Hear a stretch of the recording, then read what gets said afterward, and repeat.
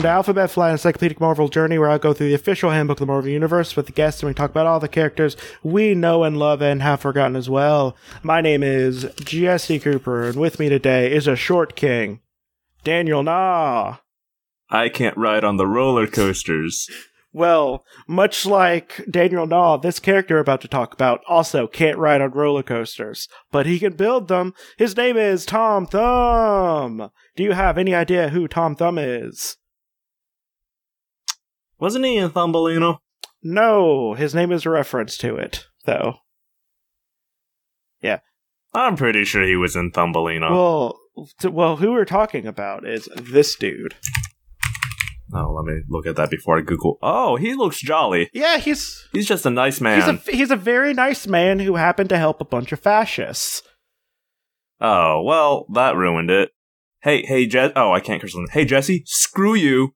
The Adventures of Tom Thumb and Thumbelina is a 2002 direct-to-video animated film by Glenn Chika, starring Elijah Wood, Jennifer Love Hewitt, What? Peter Gallagher, and Jon Stewart. What?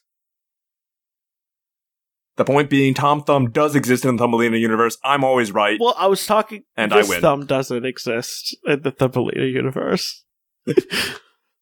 Talking about tiny, horny people. Tom Thumb! As we did not describe it, but he does look very jolly. He's a man with dwarfism. Has a lot of beard going on, bushy eyebrows, gray hair. And he's in a speed... Well, no, he's not in a speed suit. He's in a jumpsuit. If he had short sleeves, it would be a speed suit. But and he's just holding some chemicals, you know, because that's how you show you're smart. As one does, yeah. You know, well, technically, if you're holding a glass of water, you're carrying chemicals. But like, he's carrying like a beaker. Yeah, which means he's smart. He's not wearing glasses, so he has to have something to show he's smart. Well, yeah, that means he's not using his proper PPE. Well, that's a violation. If oh crap, it's not OSHA, it's I've forgotten the name of the company, but if there was an inspection, there would be some heavy fines. Koopa, that's the organization. If Koopa were to inspect him, there would be some heavy fines. Why would King Koopa investigate people with chemicals? Turns out he's really into science safety. Who knew? Well, he's also a pretty good dad. Speaking of someone who's not a good dad, Tom Thumb. So, his name is Thomas Thompson. He is a scientist, inventor, and adventurer. He's publicly known. There's a good reason why. He's a citizen of the United States with no criminal record. He was born in Metzburg, Argentina, in the United States, of the Earth of the Squadron Supreme. Oh, I see. Yeah, I think it's Earth 715. It's Earth 712. I was off by 3. 715 is the one where everyone's a dog. I'm joking. It's probably not, but it could be. Actually, I'm going to look up what Earth 715 is. Oh, even better. Earth 715 is the one with the Femizons. Great. Good name. It is a possible future of Earth where 95% of the Earth's female population is rendered sterile. So basically, the 5% of women that was able to have babies basically became the political elite. And they also was just like, fuck men. Men suck. This sounds like it could be the plot to Austin Powers 4. It sounds like a plot that Stan Lee made. Trying to be also feminist. True. Also true. He was actually trying to legitimately make a bunch of strong female characters. He just did this in the 70s. Stan Lee had a lot of good intentions when it came to writing. I guess technically not minority, but underrepresented people in comics. He had a lot of goodwill. He just did it badly a lot of times. All I'm saying is Austin Powers and the Attack of the Femizons. Yeah. That just clicks. Yeah, the top 5% are just like, his mojo is so strong, we need it so we can breed even quicker. That would actually absolutely be the plot. They would be trying to steal his mojo for their own nefarious needs. With his mojo, we can make super spies. Yeah, I can't decide if he gets frozen and then thawed in the future where the Femazons rule, or if the Femazons travel back in time because they need to steal his mojo to create their political empire. But one of those two options, and he has to fight the Femazons. Yeah, baby! Yes. And can you imagine how long the people are naked but is being comically blocked by as little as possible scene would be? Oh, that's like the entire movie. Yeah. Yeah, you know what? No, he gets thawed out and he's just naked for most of the movie. Because there's no more men's clothes in the future. He tries to put on some underwear, but it looks like a banana hammock. Yeah. And you get just like real good gratuitous shot of Mike Myers' ass, and it's just it's going to be played as a really lame joke. And be like, yeah, baby, does it make you Randy? So, Christ, we are so off the topic. Okay, so Tom Thumb doesn't have any mojo. No. Okay. And that's why I'm so much less interested in him than I am in Austin Powers, International Man of Mystery. Yeah, baby! He died in Squadron City. His marital status is single. Not if a certain super intelligent ape had anything to say about it. Also, he first appeared in The Avengers issue number 85 in February 1971. And this is a cover that we have talked about multiple times already, because apparently a lot of people show up in this one. So the cover it's mostly saturated in red. Also, by the way, we have Cover Piece Theater. Oh yeah, I've actually done this Cover Piece Theater you before. have. I've talked about this one. This and Iron Man issue number 55. I've talked about both of those a lot. But yeah, we have the saturated red cover where the sun is seemingly melting a city. There's people just falling over. And we have the Vision, Wanda Maximoff, and Pietro Maximoff, aka Scarlet Witch and Silver Surfer. And they're both... No, that one's not right, Surfer. is it? No, Quicksilver. Quicksilver. Now I am the host. I know more Marvel. Quicksilver. And I think I did the same bit, but I guess I'm going to do the same bit again. The Vision says, try to do it in a robot voice. I'll make it sound robot-y. The whole Earth is melting, dissolving into molten lava. And there's nothing we can do to save it. Nothing! That was Quicksilver. It's got a bit of a surfer vibe there. Yeah, huh? well, because you know what? I talked about some Silver Surfer last night. So I'm sorry that it's a thing that's stuck in my head. But yeah, they're intangible. And there's a child reaching out to Wanda Maximoff. She's just like, and she's a ghost. So what's she gonna do about it? By the way, there was something that they can do because there's more Marvel comics featuring the Avengers after this. These exact characters, too. So. Oh, also the spoilers. Thanks, Jesse. Yeah. Yeah. It came out in February 1971, and it was called "The World Is Not for Burning; It's for Melting." Because look at the cover; everything's melting. I mean, this is just that one episode of The Twilight Zone. Which one? The one where the Earth was really hot and then everyone died. So not the one where Earth was empty and actually a plaything for a giant girl who wanted to play with toys that was shaped... No, but that was a pretty good one. It was a really good one. By the way, Twilight Zone is on Netflix, and I might watch it after I get done watching Fairy Tail. Yeah, it's pretty good. Actually, it's not. Actually, it's about 20% good. I realize the ratio is about 1 in 5. Yeah, no, it's 1 in 5, but some of those bad ones are chef kiss bad. They're so bad. And then sometimes you get the kinda okay, like guy stuck on a planet alone, and he's an astronaut, and he's actually really horny for a robot. I think I might have. Oh yeah. Like there's at least 2 of them, or one where he like imagines that there's like a hot alien lady that's like that they have a life together, but it turns out he's just dying. Yeah. Okay. Tom Thumb. So, he died in Squadron Supreme issue number 9. So, he was born on an alternate Earth, and Thomas Thompson fell a victim to an abnormality of the pituitary gland when he was 3 years old, causing him to stop growing once he reached the height of 3'7". Thompson, however, proved to be a genius and had earned his Doctor of Philosophy degrees in mathematics, physics, and electrical engineering by the age 17.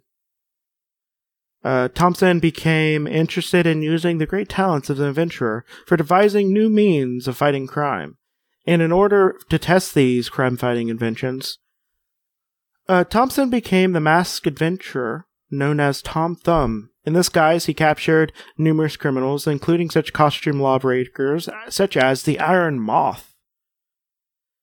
I'm sorry. He had a, superhero costume? He had one, but then... I'm sorry, so he's a 3-foot man, and his nom de plume was Tom Thumb, and his real name was Thomas Thompson, and he didn't think anyone was going to put that together? And he's a genius? This came out in the 70s. Jeez, this is like if Clark Kent's alter ego was Bark Bent. And no, the rest of it would be about the same, because Clark's disguise is also terrible.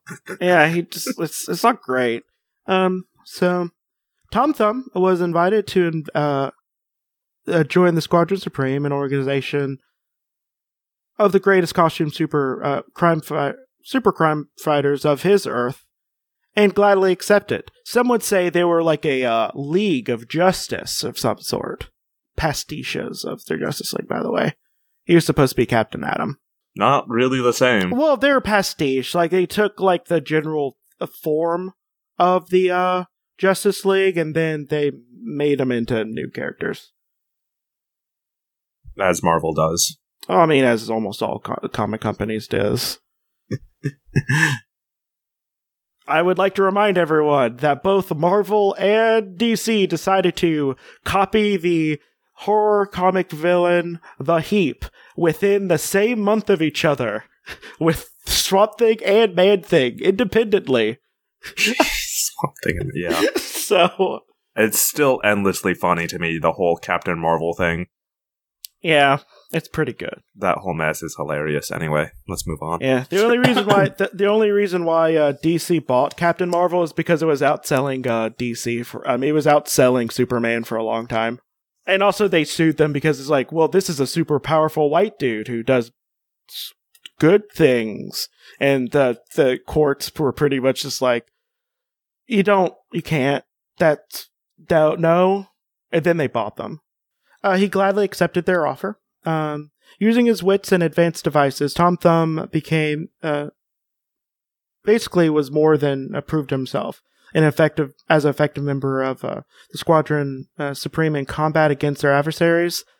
But Thumb's major importance in the Squadron lied in technological innovations he created for them. Perhaps the greatest one of these was his designing of Rocket Central, the first manned orbited space station launched from the Squadron's Earth, and they used it as their headquarters, somewhat like a what did they call the thing? I forgot what they called their thing in space. Crap. The Watchtower? Oh yeah. It's almost like a watchtower. That's what I was. Once again, I am now the host of this podcast. We're talking... Welcome to Alphabet Flights, a podcast where we talk about Marvel heroes we love and have forgotten. Okay, first off, that was a DC thing, and I also don't like the Justice League that much. So, I was thinking of the Superman thing. So, yeah, it was eventually destroyed. The Rocket Central. So despite his many extraordinary achievements, Tom Thumb was a very lonely man who chose to live aboard the rocket's Central and believed that he had no friends outside of the fellow squadron members. Thumb felt underappreciated by the rest of the squadron as well. Although the other squadron members were courteous to him, most liked him to some degree.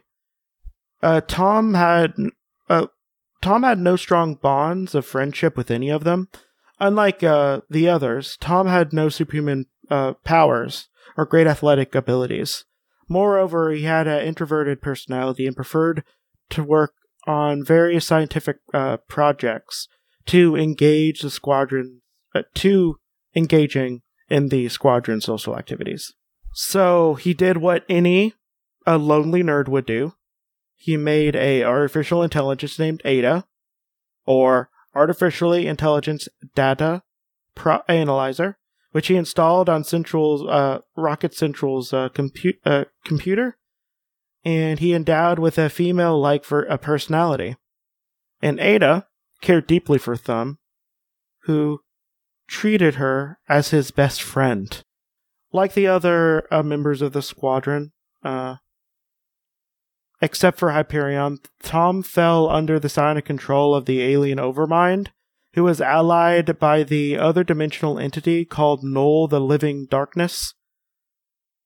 Oh, I remember that guy. Yeah. It's almost as if you were on another episode with a Squadron Supreme member. Oh, yeah, I wasn't I? Yeah, there's a lot of them.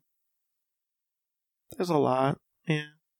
The Overmind took control of the United States, then most of the Squadron's Earth, using the Squadron Supreme members as his pawns. And Hyperion sought help from the Defenders. A thing that they glossed over is, how like America has like a real big army, and spend I've heard like a real big just like way too much of an army. Like more army than like most of the world can have. When you have the mind control over the President of the United States, guess what you can do? Can you order that army to do stuff? Yeah, and also take over the world. And make it an American empire. That's right, I remember this. I think we talked about the person who was the president of this world. Were you on the Nighthawk episode? Yeah, you were. I was on both Nighthawk episodes, that's right. Nighthawk and Nighthawk Jr. No, Nighthawk 2. Yeah. Nighthawk and his son, Nighthawk Jr. Yeah, I remember. But yeah, he was the president of this world. He was the Batman who decided to spend his billions to become a president instead, which is always a good idea when a billionaire becomes a president.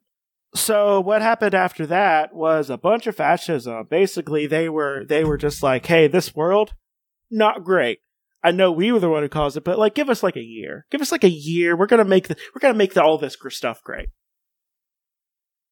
If we don't do it in a year, we'll step down. We'll admit that we showed our ass, just like directly to the entire world, and then we'll I don't know, not be a fascist oligarchy.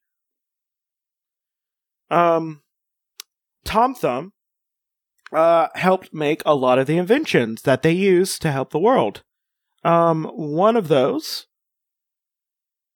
was the B-Mod. The B-Mod stands for behavioral modification. Basically what they used that for was to brainwash criminals, quote unquote criminals, into never wanting to be bad ever again. It was almost immediately used for an evil purpose to make a man's life feel better, to make a woman love him who never didn't love him, because of course that's how it would be used. He also did a really dumb thing. You know how cancer really sucks? I've heard. You know cancer is sometimes caused by radiation?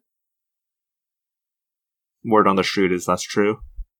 What happens when you have a mama's boy who happens to have nuclear power and seeps radiation? You got awesome superpowers. No, you have a mom and dad who has cancer.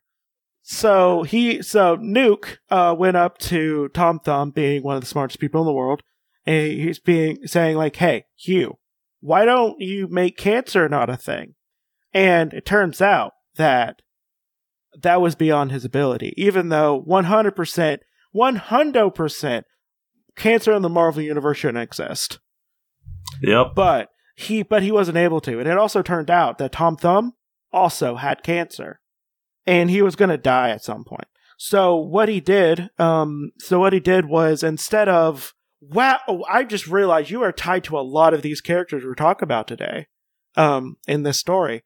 So what he did was, he was just like, I'm going to go to our enemy in the 25th century, where a little person called the Silver Centurion, oh yeah, that sounds familiar, was ruling, and there's no death. I mean, there is death. Sorry, I'm not talking about the cancer universe. I'm talking about a place where there's no cancer, like they have a cure for it. So he goes into the future, and the Silver Centurion, Scarlet Centurion, is like, hey, I'll give you the cure for cancer if you kill Hyperion, who is the Superman pastiche.